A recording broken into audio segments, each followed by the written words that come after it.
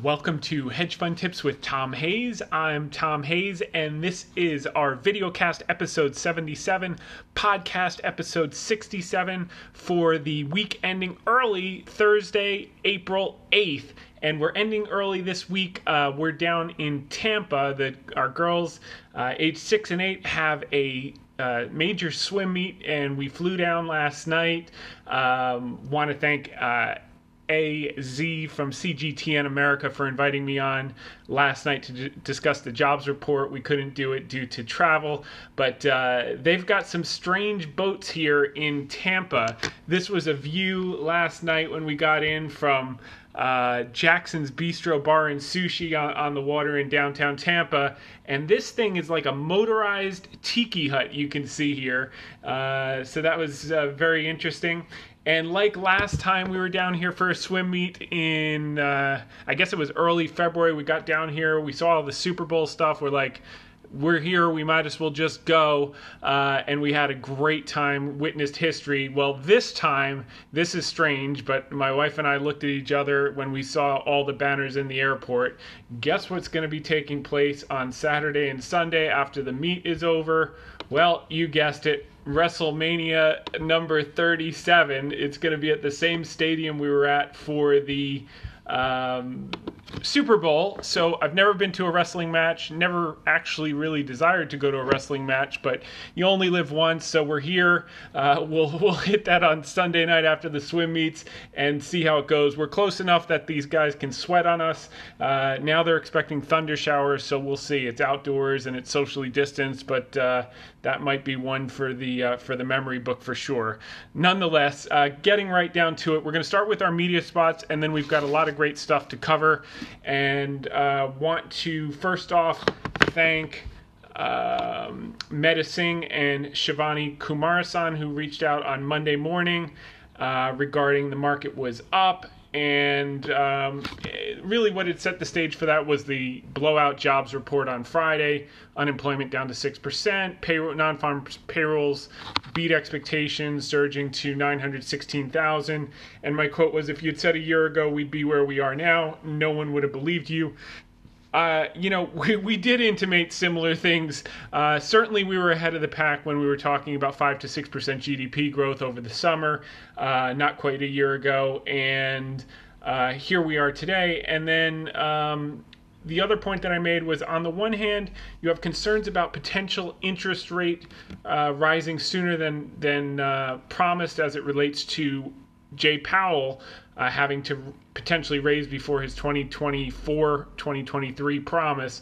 But at the same time, there's starting to be a bit of understanding that perhaps earnings estimates are too low. Obviously, they've had to come up effectively every single week since Q4, and many people, credible people, still think estimates are still too low. I am in that camp. They're at 175 for 2020. Those could go high. I've quoted Jim Paulson. He was also on this week talking about it again, that maybe, right now 2022 is at $200 or $202 a share for the S&P 500 earnings estimates. He thinks that could potentially get done in 2021, and I don't think that's as outlandish as it sounds. And if that's the case, you're effectively trading at 20 times current year, which is, not terribly out of line, and particularly as it relates to rates, it's very, very reasonable. So something to keep our eye on, which we're going to touch base on in this podcast videocast.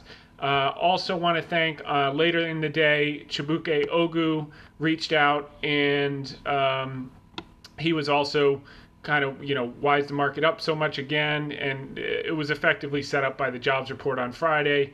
And the other thing with the rate of change with the 10-year yield has slowed, and that's created a runway for some of the left-behind sectors in recent weeks, like tech and other yield-sensitive areas like utilities. So utilities, staples, and big pharma took off, from late February when we first put out the article, first week of March. in the last 5 weeks, and now in the last week and a half, tech is starting to catch up. All four of those groups benefit from the moderation in the rate of change in the 10-year yield. So we're going to talk about that a bit more in this podcast video cast.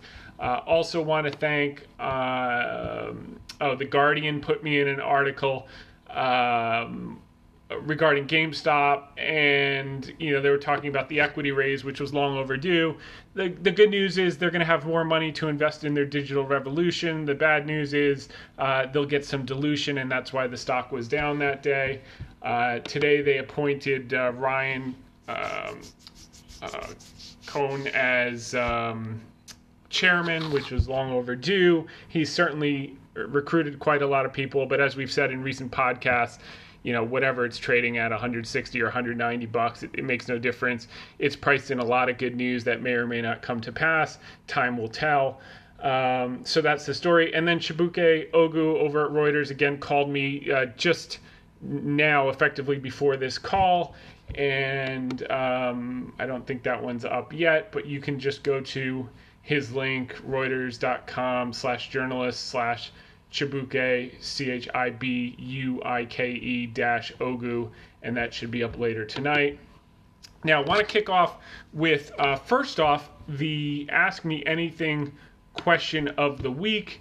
This comes from John Kroner. He owns all the newspapers in Ohio, the review newspapers, and he's been a loyal listener for quite some time. We're appreciative of that.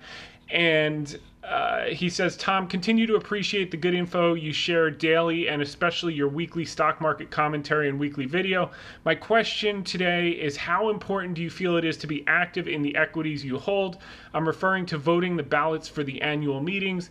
I currently hold shares in over 500 equities, and it is time-consuming to vote each ballot. I realize my actual vote will not affect the outcome in any way, yet sometimes the ballots give good insight into the companies. Do you feel it is good time invested? Thank you, and God bless. Okay, so I think there's two important things that will be helpful to everyone listening. Number one is it depends on the size of my position, whether I vote the ballots. I try to vote the ballots as much as I can, and I do think, to your point, reading the proxy is valuable information, and you should read most of the public filings for your holdings.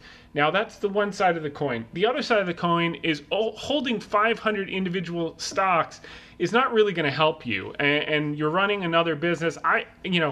Candidly, if I was going to own 500 stocks, I would own the S&P 500. They're effectively the top 500 stocks. So it would save you a lot of time, a lot of headache, and probably a lot of fees by just buying an index ETF fund and get rid of all the 500 stocks that you own individually, because you really can't outperform sans leverage. But with that diluted of a portfolio, unless, of course, 5 of the 500 make up 40% of the weight and the rest you just have as placeholders to keep an eye on them, that's another story. But that just seems like an awful large portfolio. I think Charlie Munger's got 3 stocks in his portfolio at the Review Journal. It's like Wells Fargo, Bank of America, and then a little bit of, I think he just bought some $37 million of Alibaba. And he probably has some of that BYD that he's held forever, the Chinese battery maker. But 3 or 4 stocks. So I would kind of encourage you, albeit you don't want to incur tax liability. So if you've bought all these and you're just holding them, you don't want to start selling them if they're in a taxable account just to consolidate into an S&P 500 fund. That's not going to help you.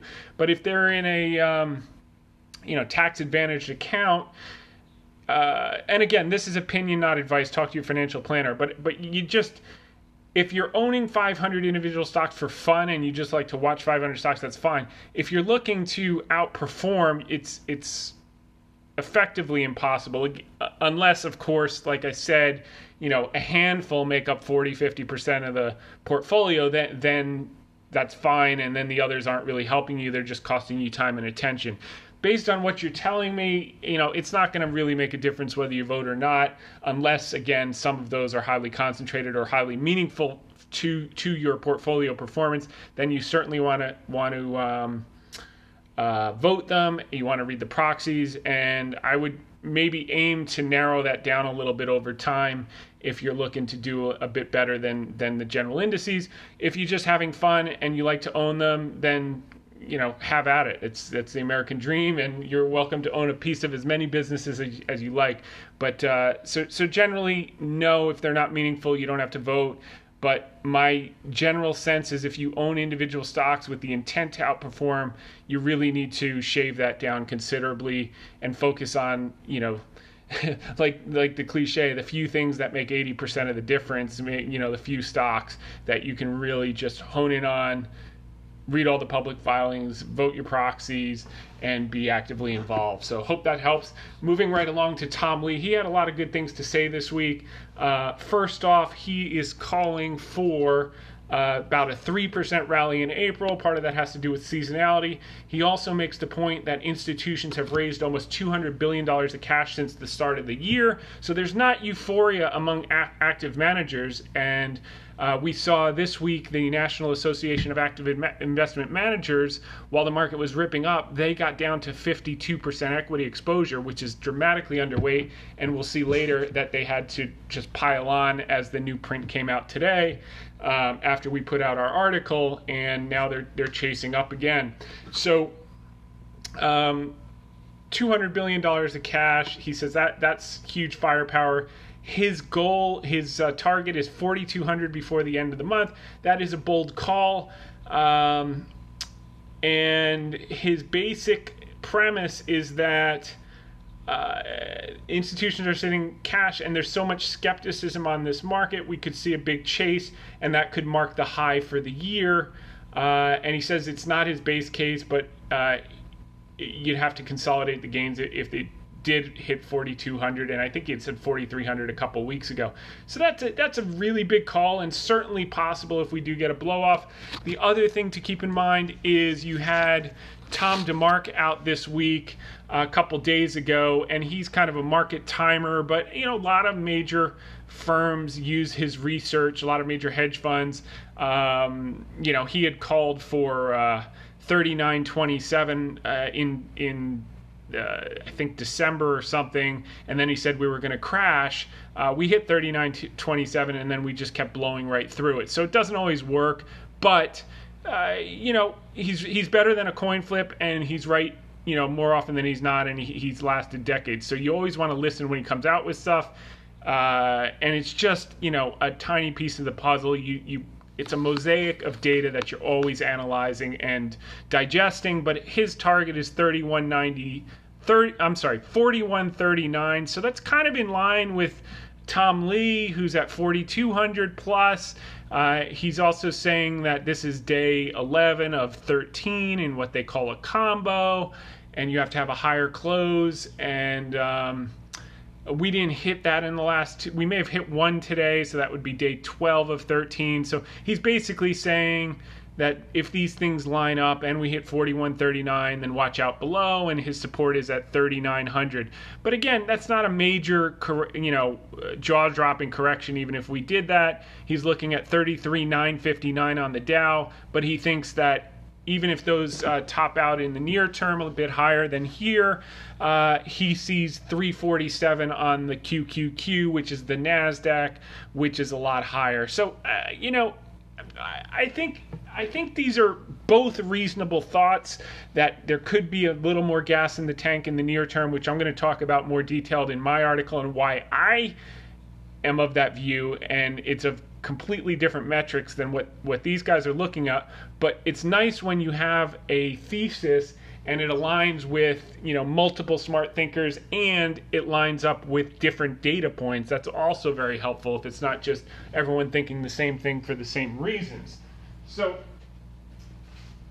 what we're talking about here is the second thing that he said was, in addition to the funds raising $200 billion of cash, there's another $4.5 trillion of firepower on the sidelines, and that comes in the form of money markets. So here it is, 4.5 trillion that will carry in. That's cash balances of institutional money managers at $3 trillion, the highest since June of 2020. And that's against 2.764 trillion at the start of 2021.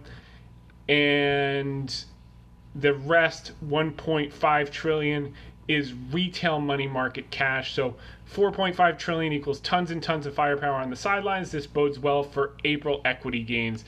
And everyone knows April is a very strong month of the year, seasonally, so a lot of these things are pointing in the right direction. And so far, we're seeing that, and what you needed to see for that to happen was the heavy weights in the indices, tech, starting to awaken out of their slumber, which we talked about in the last 2 weeks. We'd see some pockets of tech start to perk up, and they certainly have, and it's kind of all aligning from that standpoint. The other thing that Tom Lee tweeted out was Joe Weisenthal, the stalwart over at Bloomberg. He writes some great stuff, and he has a podcast called Odd Lots that has great subjects from time to time.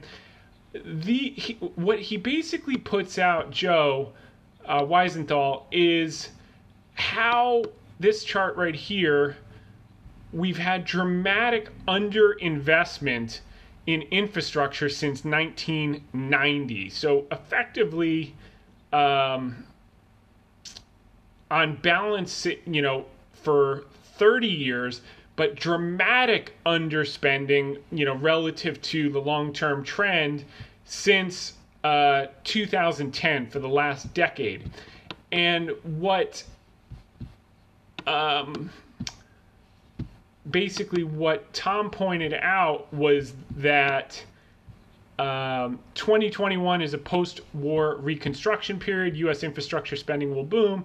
Data below argues this is long overdue. That's what the charts that I just pointed to from Joe Weisenthal. And the takeaway for Tom Lee is that cyclicals will become the new growth stocks. And I agree with that. More so on the basis of that's what happens in the first 8 to 9 quarters of every new cycle, and which has been our pound the table thesis for the last 9 months. For those of you who have been following us, 12 months now, if you've been following us. But this is just confirmatory, of the 2.3 trillion, give or take 15 to 20% is actual infrastructure, like stuff that falls on your foot and it hurts, roads, bridges, that type of stuff. The rest is different types of spending and things that are not technically infrastructure, and questionable whether they have long-term investment benefit like infrastructure spend does or not. But it's stimulus nonetheless, and certainly this visual of the underinvestment in infrastructure and the need to play the catch-up aligns with our general view, which is consistent with the new business cycle. The first 2-3 years, cyclicals outperform, and this would all align. So again, when different data points from different places fit into the mosaic of why you're thinking the way you're thinking, that's always helpful. And obviously, you always want to look at the data that disproves what you're looking at, and then determine whether or not it's valid, so that you're always, arguing the other side to consistently recheck your theses. So that's that, and that was very helpful. This was a great article. It's interesting. It's like we put this stuff out the week after we put out the last week of February and first week of March notes on that we were shifting aggressively into utilities, big pharma, and consumer staples. The next Sunday cover story was about utilities on Barron's, and then the week after, the next cover was about big pharma trading at a big discount, and then this week, just on this weekend, the cover was consumer staples might have been left out of the stock rally. So everyone's catching on, and why I always say Barron's is the greatest publication in the financial service. these guys are willing to, and gals are willing to take contrarian stands when the market is chasing other things. They're looking at what's left behind, and they just provide a tremendous amount of value. So we've been ahead of the curve on this. I really like this article by Jacob Sonnenschein, and he says that consumer staple stocks have significantly lagged behind the broader market's rally over the past year. Now is a good time to scoop up these stocks, according to Morgan Stanley, and we've been doing just that. If history provides a guidebook, consumer staples, which see stable earnings in any economic environment, have underperformed the broader market as well as consumer discretionary stocks. That's because discretionary companies see an outsized benefit when households have more money to spend as the economy heats up. Since March 23rd, 2020, the bear market bottom, the Vanguard staples has risen 46%, short of the S&P gaining 76%. So it's underperformed by 30%. Since the V bottom. Now, meanwhile, consumer discretionary companies focused on travel, leisure, restaurant, entertainment spending have seen their shares more than double over the same period, which includes Amazon, is up 93%, driving the strong discretionary performance over the vaccine-led reopenings and pent-up consumer demand. In a research note published on Monday, Morgan Stanley noted a similar trend during the financial crisis. During the market's initial recovery, consumer discretionary stocks beat staples by almost twofold, which is what just happened. But that relative outperformance tends to peak shortly thereafter, as it did in 2010, about a year into the new bull market, which is where we are right now. Staples trumped the discretionary sector for the next 3 years until 2013. We're at that point in the cycle, the Morgan Stanley strategist said, as they upgraded staples and downgraded discretionary. The fundamental driver of the move into staples, the strategist note, is that the rise in economic activity is showing signs of slowing down. Personal income has recently been running at its pre-pandemic level, excluding government payments. According to economists at Morgan Stanley, the bank strategist said investors have already recognized that growth rate of personal income coming out of the pandemic has probably peaked. That should lead investors to favor companies that maintain their revenue and earnings trajectories in any economic environment, such as large cap consumer staples. And I think that's absolutely right. S&P consumer staple stock trades at about 21 times forward earnings. In comparison, discretionary names trade at 37 times. Hefty premium to the S&P 500's 22 times forward. And household product makers like Kimberly-Clark, which we've talked about in recent weeks, is an example of the value that can be found in staples. The stock trades at a roughly 20% discount to the S&P 500 average. It may have a limit to upside, as near-term earnings are only expected to grow in the low single digits in percentage terms.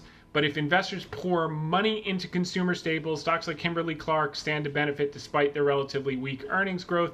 In the near term, watch for some rebalancing into some staples names that have been left behind. So we've talked about this over and over. We were on Liz Clayman's show on Fox talking about soup and cereal, Campbell's and Kellogg, and then on this podcast we went into detail how they're actually snack companies. And sure enough, this week the data was out. Top 10 snack brands per Piper's new teen survey. Pepsi has number 1 with Lay's, but number 2, very few people know, Campbell's Soup owns Goldfish. That got the number 2 spot of the teens. Number 3 spot, very few people know, Kellogg owns Cheez-Its. So that was the 3rd most popular brand. And you go down the list, General Mills owns Nature Valley. Kellogg's also owns Pringles. So it's not just cereal that you don't like, it's snacks that you do like. So think about these companies, and I said on one of our podcasts, all Campbell has to do to increase the stock price by 30% is change the name of their company from Campbell Soup to Campbell Foods, and the thing will gain 30% overnight. And that's exactly what we're seeing here. So expect more good news from that front, and we'll take that.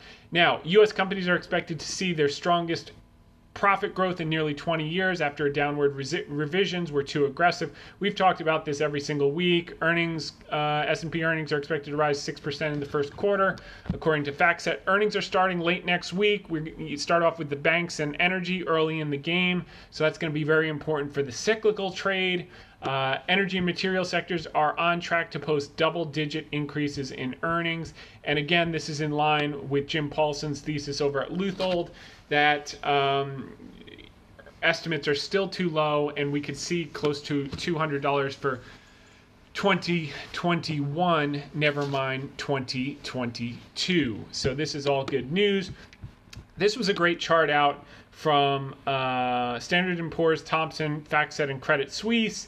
And this was Sam Rowe over at Yahoo was quoting Jonathan Golub at Credit Suisse, and he's basically showing that the reason the stock market has risen in the last basically 9 months is not because of multiple expansion, it's because earnings have continually been revised upwards. So the multiple stayed relatively static. The earnings are what has been growing, which is why the stock market has been growing in price.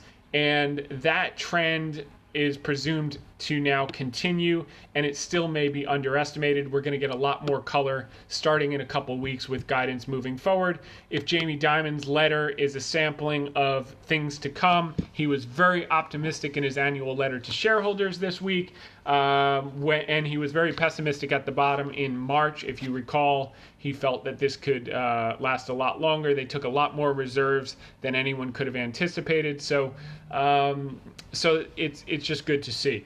The jobs report last week, again, it blew the doors off. This table from CNBC and the Bureau of Labor Statistics shows where all the jobs came, and it's leisure and hospitality. You're seeing this week that fast food companies are having to hold parties to hire people. The IHOPs of the world are trying to hire 10,000 people back with the restaurant reopenings. Taco Bell has to throw parties because effectively people are getting paid more from the government on extended unemployment than Taco Bell or IHOP could ever pay them in a million years. So they're having to compete to labor, and this is what I've said.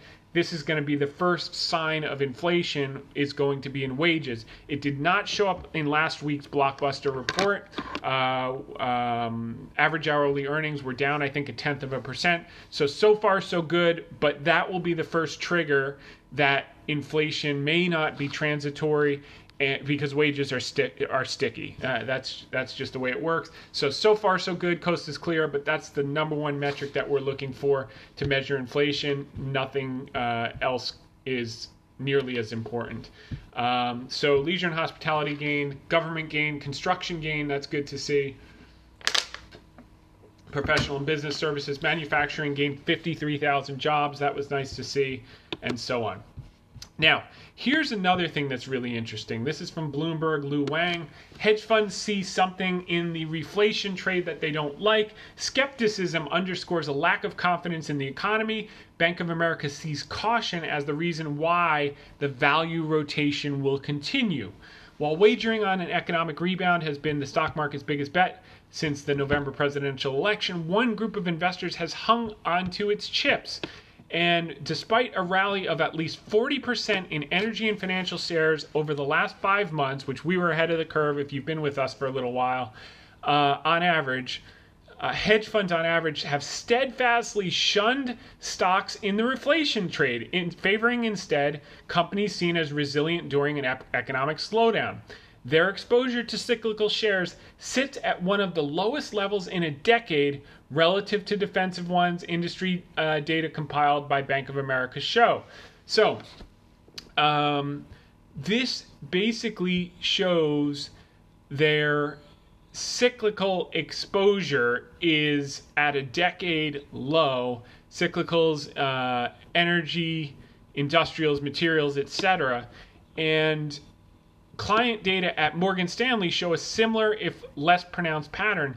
After peaking near the end of 2020, the industry's net exposure to the reflation strategy has retreated to the 78th percentile over the last 12 months, according to the firm's prime brokerage unit.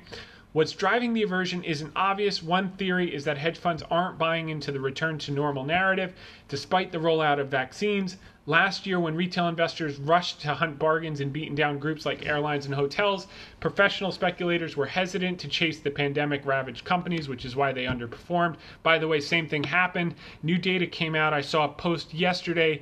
The average long-short hedge fund last month was down 7.5% last month, which is just how could that possibly happen? Well, how it happened was they kept buying what they love instead of what works, which was tech. So they kept buying it down, and sure enough, as you saw in the National Association of Active Investment Managers, their equity exposure was down to 53% while the market was going up, and now they finally got the bounce in tech, and they're all out, and they have to chase back up. So I think what this is saying is they're making the same mistakes with cyclicals and value. They're dramatically underweight, and that's what Tom Lee is talking about when he says these reflation stocks, energy, banks, etc., over the next year or so are going to become the new growth stocks, because the amount of chase they're going to have to put into it to catch up to their benchmarks as these things keep getting away from them is material. And then you look at all the cash they have on the sidelines on top of it. So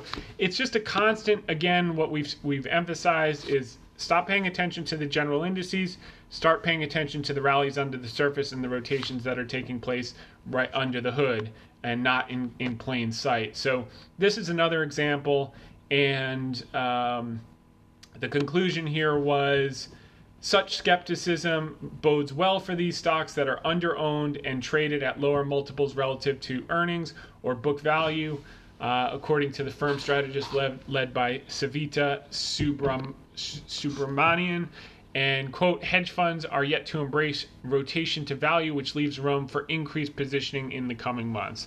So, again, just confirmatory of what we've been laying out for many months, and that's that. This is from Carlton English, bank, one of my favorite bank journalists over at Barron's. Bank earnings are coming. We're only halfway through the rally. And so bank stocks measured by the KBE ETF, she says, are up 25% this year, outpacing the 8% gain in the S&P 500. The sector has been helped by improving economic conditions, steepening yield curve, but analysts see even more levers for growth. We're only halfway through the rally. Matt O'Connor over at Deutsche Bank wrote in a recent note, he sees earnings per share increasing by as much as 20% in 2023 and 2024, and stocks gaining as much as 50% over the next 2 to 3 years. I 100% agree with this outlook, but I'm going to explain why, and my view is a bit different. But again, when you see other data points that are lining up with your core thesis, and then you look at the other side of the argument, and you can invalidate it, that's valuable information. So he's also saying here, banks will continue to benefit from the things that have helped them this year. He expects loan growth will be a key driver of results in the back half of the year as the economy is on firmer footing. He went on to note that a 10% jump in loan growth adds about roughly 8% to banks' earnings. The sector generally needs to see a full percentage point increase in interest rates to see a similar impact in earnings. So that's really positive to see. And Deutsche Bank's not the only one. Goldman also issued a bullish note on the sector. Now, if you remember in the summer when I was pounding the table, no one wanted to hear it. When Wells Fargo's 23 to 25 bucks, now everyone's getting on board. So that's why we have to. That's why I said for the last few weeks we have to take a rest, and we have to a large extent. We've consolidated some of the gains, so we'll see when we're going to make that next move higher. But for sure, by the end of the year, these stocks are going to be at new highs. All of them. Some of them already are. The other thing is banks also faced restrictions on buybacks and dividend payouts last year as the Federal Reserve wanted banks to conserve capital. But the Fed last month said it was looking to ease those restrictions by June when they have their annual stress test. And that was the basis of the article. So great note by Carlton English. And that came out just 2 days ago. Next, this might be the best economy ever. Okay, so that those headlines are the ones you have to worry a little bit about. But they're pointing to the service and manufacturing growth, which we'll cover later. Certainly these numbers have been off the chart. This is by Al Root, and that's positive, and that's why, one of the reasons why I think these earnings are still very, very conservative, and when you get back to trend growth versus measuring the multiples off of trough, the market's going to look like it's much more reasonably priced than it does right now. We talked about the fast food companies not being able to hire. Moving on to some cyclicals, Shell is showing now good fundamentals. They started to discount it ahead of time. Now they're showing the numbers. Shell to turn first oil production profit since the pandemic. Next, BP was actually able to BP signals recovery for oil industry in the wake of the pandemic. The energy giant says strong trading results and higher oil prices are likely to help it hit a debt reduction target early, paving the way for share buybacks. So you remember, this cycle is going to be different. Last cycle, every penny they got, they put right back into the ground, and where money goes to die. This cycle, every penny that they're going to pull out in free cash, for the most part, they're going to return to shareholders through buybacks and dividends, and this is just a sign of things to come as the market's demanding it. So that's that. This is the article on IHOP.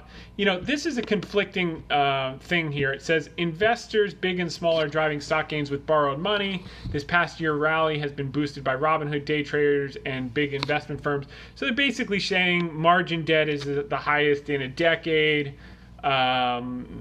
Investors borrowed a record $814 billion against their portfolios. You know, again, this is very conflicting data, because it makes headlines in a week when you had Bill Wang effectively, it looks like, wipe out $20 billion of wealth overnight. But at the same time, while you have record margin debt, you also have a record capitalization. So it's debt relative to what? You know, if margin debt is up basically double and off the lows in 2009, and the stock market is up, you know, seven, just a little less than seven, call it six and a half times off the low, then effectively margin debt is lower than it was at the bottom as a percentage basis of total market capitalization. So this is a really misleading table that you have to be careful of. So what they're effectively saying, and it's reflected in the $4.5 trillion on the sidelines, is that, you know, in 2009, margin debt as a percentage of total capitalization was dramatically higher than it is today. If the market's up 6.5 times and margin debt's only double, then effectively margin debt is dramatically low and people are cautious. That would be a better way to write this, and a better way to represent the message. So be careful when you're looking at things like that. Al Root from Barron's put out this table that shows the American Jobs Plan numbers. This is from William Blair analyst Nicholas Heyman. This just gives you a visual of where the $2.3 trillion is going. The biggest number has nothing to do with roads and bridges. It's called personal care enhancement. That's $400 billion. Houses and buildings are $213 billion, so that's good. That's some construction. Utilities are $100 billion. That's high-speed broadband. Electric vehicles, that's going to be the charging stations. And subsidies, that's going to be $174 billion. So they're going to put up, I think, another 400. What do they have? 150,000 charging stations. They want to go to 500,000. So that'll employ a lot of electricians and some construction. Electric grid and clean energy, that's going to go to utilities, $100 billion. So it just gives you an idea of where this is going. It's obviously a lot different than what you think of when you think of an infrastructure package, but 20% of the package going to hard infrastructure is better than zero. So that's that. This shows, this is from Patrick DeHaan. This shows the gasoline demand percentage change year on year. You can just see it driving. I mean, this week is the first time I'm sitting in traffic down in Tampa, up in Connecticut, all over. So that's good stuff to see with the vaccines. This is another interesting note out by Barron's, Lawrence Strauss. Dividends have bounced back. Their recovery can continue. Dividend health, which took a major turn for the worst last year due to the pandemic, continued to improve in the first quarter. John Tobin, a portfolio manager at Epic Investment Partners, says the earnings outlook is brightening, so the dividend outlook is brightening. The first 3 months of 2021, 120 S&P 500 index companies announced dividend increases compared to 91 in the fourth quarter, according to Dow Jones Indices. The number of increases was not far below last year's first quarter result of 126, and the average S&P company dividend hike in the quarter was 11.1% versus 9% in the same period a year earlier. So this is coming back, and the beauty of this is that the game hasn't even begun because banks are an enormous source of dividends and dividend growth, and they've been in the penalty box. That's going to change in the next few months in June after the annual stress tests. So it's amazing to see them back at Q1 pre-pandemic levels. So that's that. We saw job openings were at their near pre-pandemic levels this week. And we're just seeing that 6.7 million private sector job openings in February. And then you've got a negative thing. People were out talking about the 50-cent option trader is now in the market, bought 200,000 contracts via block trades of VIX call options Thursday morning with a wager that the VIX will rise towards 40 and won't be lower than 25 in July, up from about 17, the level where it currently trades. The trader appears to have made several block trades totaling about 200,000 contracts. That's almost as big as the daily volume of the VIX calls based on the 20-day average. So, they think it's this 50-cent trader who had been right a couple times in the past, but not all the time, by the way. That's number one. Number two, it tends to be many months where they accumulate these positions, which I think it would be natural for us to get a pullback in a few months, and it could be after it hits Tom Lee's 42 or 4,300 target or Tom DeMark's 4139 target. It's all arbitrary. The key is the market has run a lot, but you could see the market correct 5 or 10%. I don't think it's going to be that material, as a matter of fact, and I'm going to talk about why in a minute. But at the same time, you could see defensive sectors, not defense and aerospace, defensive sectors like utilities, like staples, and like big pharma actually rally in the face of VIX jumping up and the market coming down, 3, 4, 5%. You could see staples and utilities jump in that type of period, which sounds counterintuitive, but that's where money goes to hide in those environments, and that could be a catalyst. So I look at this as a very positive based on how we're positioned, but I wouldn't, these type of headlines get people under the table, and that's why they have to chase up 5% later after they missed it because they misinterpret the data. Fed Kasperi said variants are the biggest risk for recovery. Everyone agrees with that, but I think at the pace we're vaccinating, we're probably getting ahead of much of that. There will be booster shots, there'll be variants. It's probably going to be like the annual flu. There'll be a new shot every year to try to guess which variant we're going to have to deal with. Hopefully it won't be, but I think that's kind of the direction it's pointing, which will also be good for big pharma, and that's that.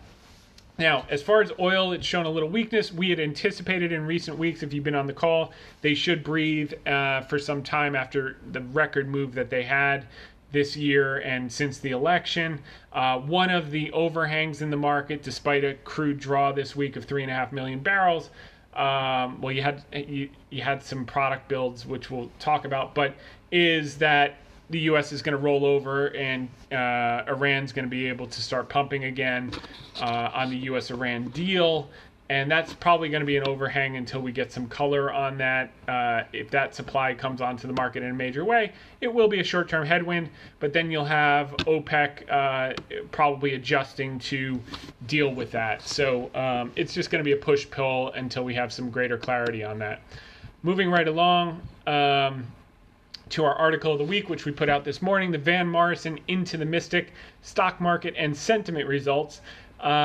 In recent weeks, we've talked about the concept of crosswinds in the market, and rather than focusing on the general indices, it was paramount to concentrate on sector rotation and rallies under the surface. There's no better song than Van Morrison's Into the Mystic to embody the navigation of crosswinds that a sailor must face in his or her journey to and fro.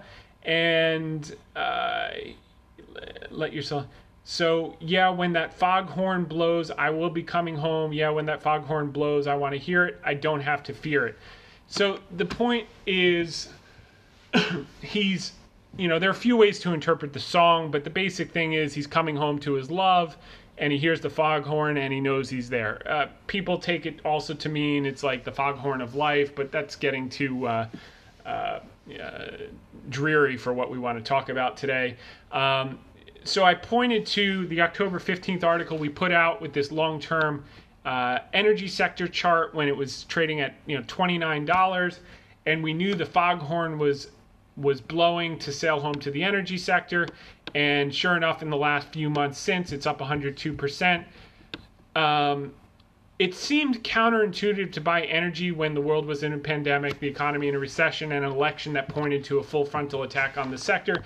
So why did it work, and why will it continue to work for the next few years? Well, one, beginning of a new business cycle, we can't reemphasize that enough. But Jamie Dimon, in his annual letter to shareholders this week, came out yesterday, covered it, said it better than anyone could possibly say. And he is basically acknowledging climate change, acknowledging that coal, oil, and natural gas are the primary sources of GHG, greenhouse gas emissions. But he says they've powered the world's energy and economy for decades, advancing significant economic growth and social development for billions around the world. By the way, more important, it's raised billions of people out of poverty. It couldn't have been done without a steady source of energy, and we're still not there on renewables. We will get there, and he makes the case. But he's also saying... the challenge we face is, he says, our reliance on these resources now threatens the growth they've enabled. The challenge is significant. While continuing to generate power for all our needs, big and small, lighting and heating our homes, commuting to work, charging our phones and computers, as well as operating manufacturing facilities, which can't be done with renewables yet. We also need to bring energy to the nearly 800 million people who still don't have reliable access to energy. The number one killer in Africa is actually smoke inhalation, because the vast majority are still using biomass to heat their homes and cook their food, and they're dying from smoke inhalation because they don't have regular energy sources, and a good bulk of that is going to have to be delivered if we want to lift close to 1 billion people out of poverty through fossil fuels, for these people to have social mobility and experience all the wealth that we've been able to experience in the developed world. Unless we close the door behind us, then they're screwed. So it's a push-pull thing. And he says the fact is we're long past debating whether climate change is real, but we need to acknowledge that the solution is not as simple as walking away from fossil fuels. We will need resources such as oil and natural gas until commercial, affordable, and low-carbon alternatives can be developed to meet all of our global energy needs. This is where business and government leaders need to focus their time and attention. Here's what he says. While wind and solar technologies have made huge strides, they're principally deployed for electricity generation. We don't have clean alternatives for industrial and manufacturing energy needs, for example, nor do we yet have the solutions for heavy transportation such as trucking and air travel, which is part of our thesis for the second half, both on aerospace and defense, is the commercial aviation recovery, as well as the energy sector and demand for jet fuel. The projected growth of technologies like electric fuels is going to place huge pressures on the need for rare earth minerals, which, by the way, are mined with fossil fuels, which also presents geopolitical and environmental challenges. When we cut through all the noise, here's what we know to be true. Traditional energy resources play an essential role in our global economy today. We can agree on the need to make our energy system much less carbon intensive, but abandoning the companies that produce and consume these fuels is not a solution. Furthermore, it's economically counterproductive. Instead, we must work with them. That's a huge opportunity. That's why we made a commitment in 2020 to align our financing activities in 3 carbon-intensive sectors: oil and gas, electric power, and automotive manufacturing with the Paris Agreement. So that was that. Now, moving on to banks. Okay, when Wells Fargo was trading between $23 to $25 in mid-July, I was on CNBC London. You can click on the link, laying out the bull case for the dividend cut they had just implemented while everyone else was dumping it as fast as they could. Why did it make sense to sail, quote, into the Mystic with banks when no one wanted to touch them with a 10-foot pole? This is very important because I've told you when to get in, and that's been a home run. Now the question is when you get out. So it comes down to this chart. This is the ratio of the 2-year to the 10-year Treasury spread. We've shown it many times over the last 12 months. You sell banks when this ratio falls to 0. That's right down here. It's called an inversion. So you can see it in 2007 and you could see it in 2019. That was the peak in this green line, which is the XLF, the financial sector. So where are we now? We're nowhere close. So you sell the banks when the ratio falls to inversion. That's when credit is choked off and banks have hit their maximum credit extension for the cycle. You buy banks after the crash and the Fed lowers rates to steepen the ratio once again. So here's what's happened. It's steepened dramatically, but we're nowhere near the next inversion, which may be many years off. And while banks have rallied dramatically, some up 75, some up 100%, some up a lot more, this is many, many years away when we're going to get the next inversion. So when those analysts are talking on a fundamental basis of what they're guessing earnings are going to be 3 years out, all you need to do is look at the yield curve and it tells you the whole story. And so, yeah, guess what? You had a similar rally from 2009 to 2010. Then you're going to have 10 and 20% corrections after a 75 to 100% move. But these things doubled and tripled over the next few years. Same thing in 2003 to 2007. You got the steepening, you got these 5 and 10% corrections, and then you got the inversion. You needed to get the hell out. Once it inverted, that was the top. Once it inverted, that was the top. We are nowhere near the next inversion, and that's why, in our view, you'll see 5 and 10% and maybe more corrections, but we're nowhere near. These things have so much gasoline in the tank. We will peel off on the way up as they become too large a position in our portfolio. We will ride through 10 and 15% corrections on the way, but some of these things can double and plus from here, even after already doubling. So that's the basis I wanted to talk about, because they're up 75, 100%. Some people feel they missed it. Yeah, you may get a 10 or 20% pullback, and you probably will get a few, but when you want to dump is when you're nearing the next inversion, and we're just starting. We just started the steepening. That will go sideways for a number of years, sideways for a while. It starts to go down toward inversion. That's when you get the rally, believe it or not, when the yield curve, actually the ratio starts to compress, and then you know when to get out. When it's at 0 is the top. So I hope that's helpful. Now, so we covered that. So, and then we ended it. I'll peel some off on the way up as it becomes too large a portion of the portfolio, but it ain't over until the yield curve inverts. And there's a picture of the famous lady singing at the end of the opera, but that's called yield curve inversion, and we're years off from that. We just had it in 2019, and that was the peak, and then they crashed. The Fed stepped in. That's when you buy, and so we'll look for the next inversion to be just laying off everything. In the meantime, we'll take some profits on the way up to keep them in a reasonable size as they continue to appreciate. All right, on February 25th and March 4th, we emphasized we were loading up on utility staples and big pharma. Why was the foghorn blowing for these 3 groups? So you can see they're up meaningfully in the last 5 weeks, with the laggard being big pharma. Like all quality market calls, they're usually predicated on rates. Our view was that the rate of change in the 10-year yield was so aggressive that if the market didn't rectify on its own, squeezing the overcrowded hedge fund bond short, we covered that in the Commitment of Traders report in recent weeks, the Fed would step in and jawbone, moving their purchases further out on the curve, yield curve control like they did in April of 2011, started jawboning it. By the time they implemented it in the fall, they had already achieved their goal from jawboning. And that was yields stopped going up and they rolled over actually. So if the market didn't solve itself on its own, the Fed would have done it through jawboning. And here's what's happened to the 10-year yield since. It went, from February through early March up from 100 to 175 basis points. Since then, it's gone sideways for the last 3 weeks. And today it got down to the bottom end of the range at 161 basis points for the 10-year yield. And this visual just shows it best, from straight up to sideways consolidation the last 3+ weeks. And that's when utilities, pharma, staples have all done well. You're yield sensitive, and tech finally got a bounce. Tech got crushed as this was happening in February through mid-March. Now tech has started to get a bounce as these things have normalized as well. Lower conviction than staples, utilities, and pharma, but certainly there will be pockets that run hard, and that's an opportunity that we started discussing last week.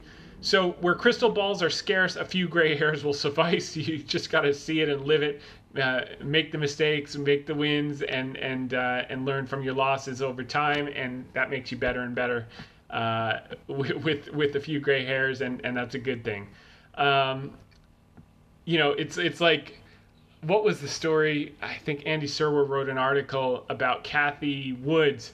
He says it's a 3-decade overnight success story. Everyone thinks she got $40 billion of assets overnight, but she's been in the game for 40 years. It's what she learned through experience over 40 years that all of a sudden everything came together at once, and she went from, very small to overnight monster. And regardless of what happens from here, she already hit the window and just did a tremendous thing. So, okay. So it's become harder and harder to find value in the short term. We think the laggard of our recent initiative, utility, staple, and pharma, big pharma, will have the biggest near-term performance in coming months. Our biggest two there have been Novartis and Pfizer. We've covered that in recent weeks. Again, this is all opinion, not advice. Click on terms at hedgefundtips.com. Talk to a financial advisor first. I'm just telling you what we do, and whether that fits for your needs is only you can know that with your own financial advisor and situation, age, characteristics, etc. Other groups, energy, banks, defense, and aerospace, have taken a breather as anticipated and will likely make new highs before the year end. We covered the long-short funds underperformance last month and why, the institutional cash on the sidelines. So while it has gotten harder to find value after the large runner-up, it's difficult to get too bearish with M2 money supply up 27% year on year, fiscal stimulus at $5.3 trillion plus another 2 to 3 on the way. Couple that with an accommodative Fed, and you'll find it hard to play the short side in a meaningful way. Now, this is very important and new. This market environment most closely resembles the environments of 2013 and 2017, the green lines below, that kept everyone, both relentless grinds higher were preceded by aggressive crashes. That's the red circles followed by the green lines. Red circles, green lines. Red circles, green lines. So after these type of crashes, everyone was looking in the rearview mirror, waiting for the next shoe to drop, like hedge funds being underexposed to cyclicals. They're not fully believing it. They'll have to chase in, and that will make them the new growth stocks in coming months. While reluctantly being forced to buy up and chase their benchmarks, it's no different this time. And believe it or not, it's early days in this type of cycle. In the 2017, it went about 2 years. 2013, it went about 2.5 years. And we're only basically from this breakout about a half a year in. And that's in line with Jamie Dimon saying this could go to 2023 plus before meaningful correction. The other thing that I put under here, which was interesting, is the skew. If you think there's uniform euphoria in the market, our data shows otherwise. If you followed me for some time, you know I refer to option skew on a regular basis. In simple terms, VIX measures the cost and demand or implied volatility of insurance, S&P puts, at the money, while Skew measures the cost, demand, or implied volatility of tail risk insurance. That's deep out of the money S&P puts. So the cost of out of the money insurance, which is a 2+ standard deviation move from the mean. While this is not a comprehensive definition, it's an easy way to think about it to get the general idea. Right now, the demand for tail risk insurance is high. VIX is low. It's dropped under 20. I think it was at 17 or whatever it is. But the tail risk, hedging out big drops of 10% or more, the demand and the cost is up. And that's concerning, but it's also a sign that many players don't believe this rally. And that wall of worry continues to be climbed. But if I were a betting man, I'd be on the lookout for a scenario where the market does breathe, but it does not pay off these tail risk buyers simply because there's too many of them. So for those of you on the podcast, you're going to get cut off in about 30 seconds.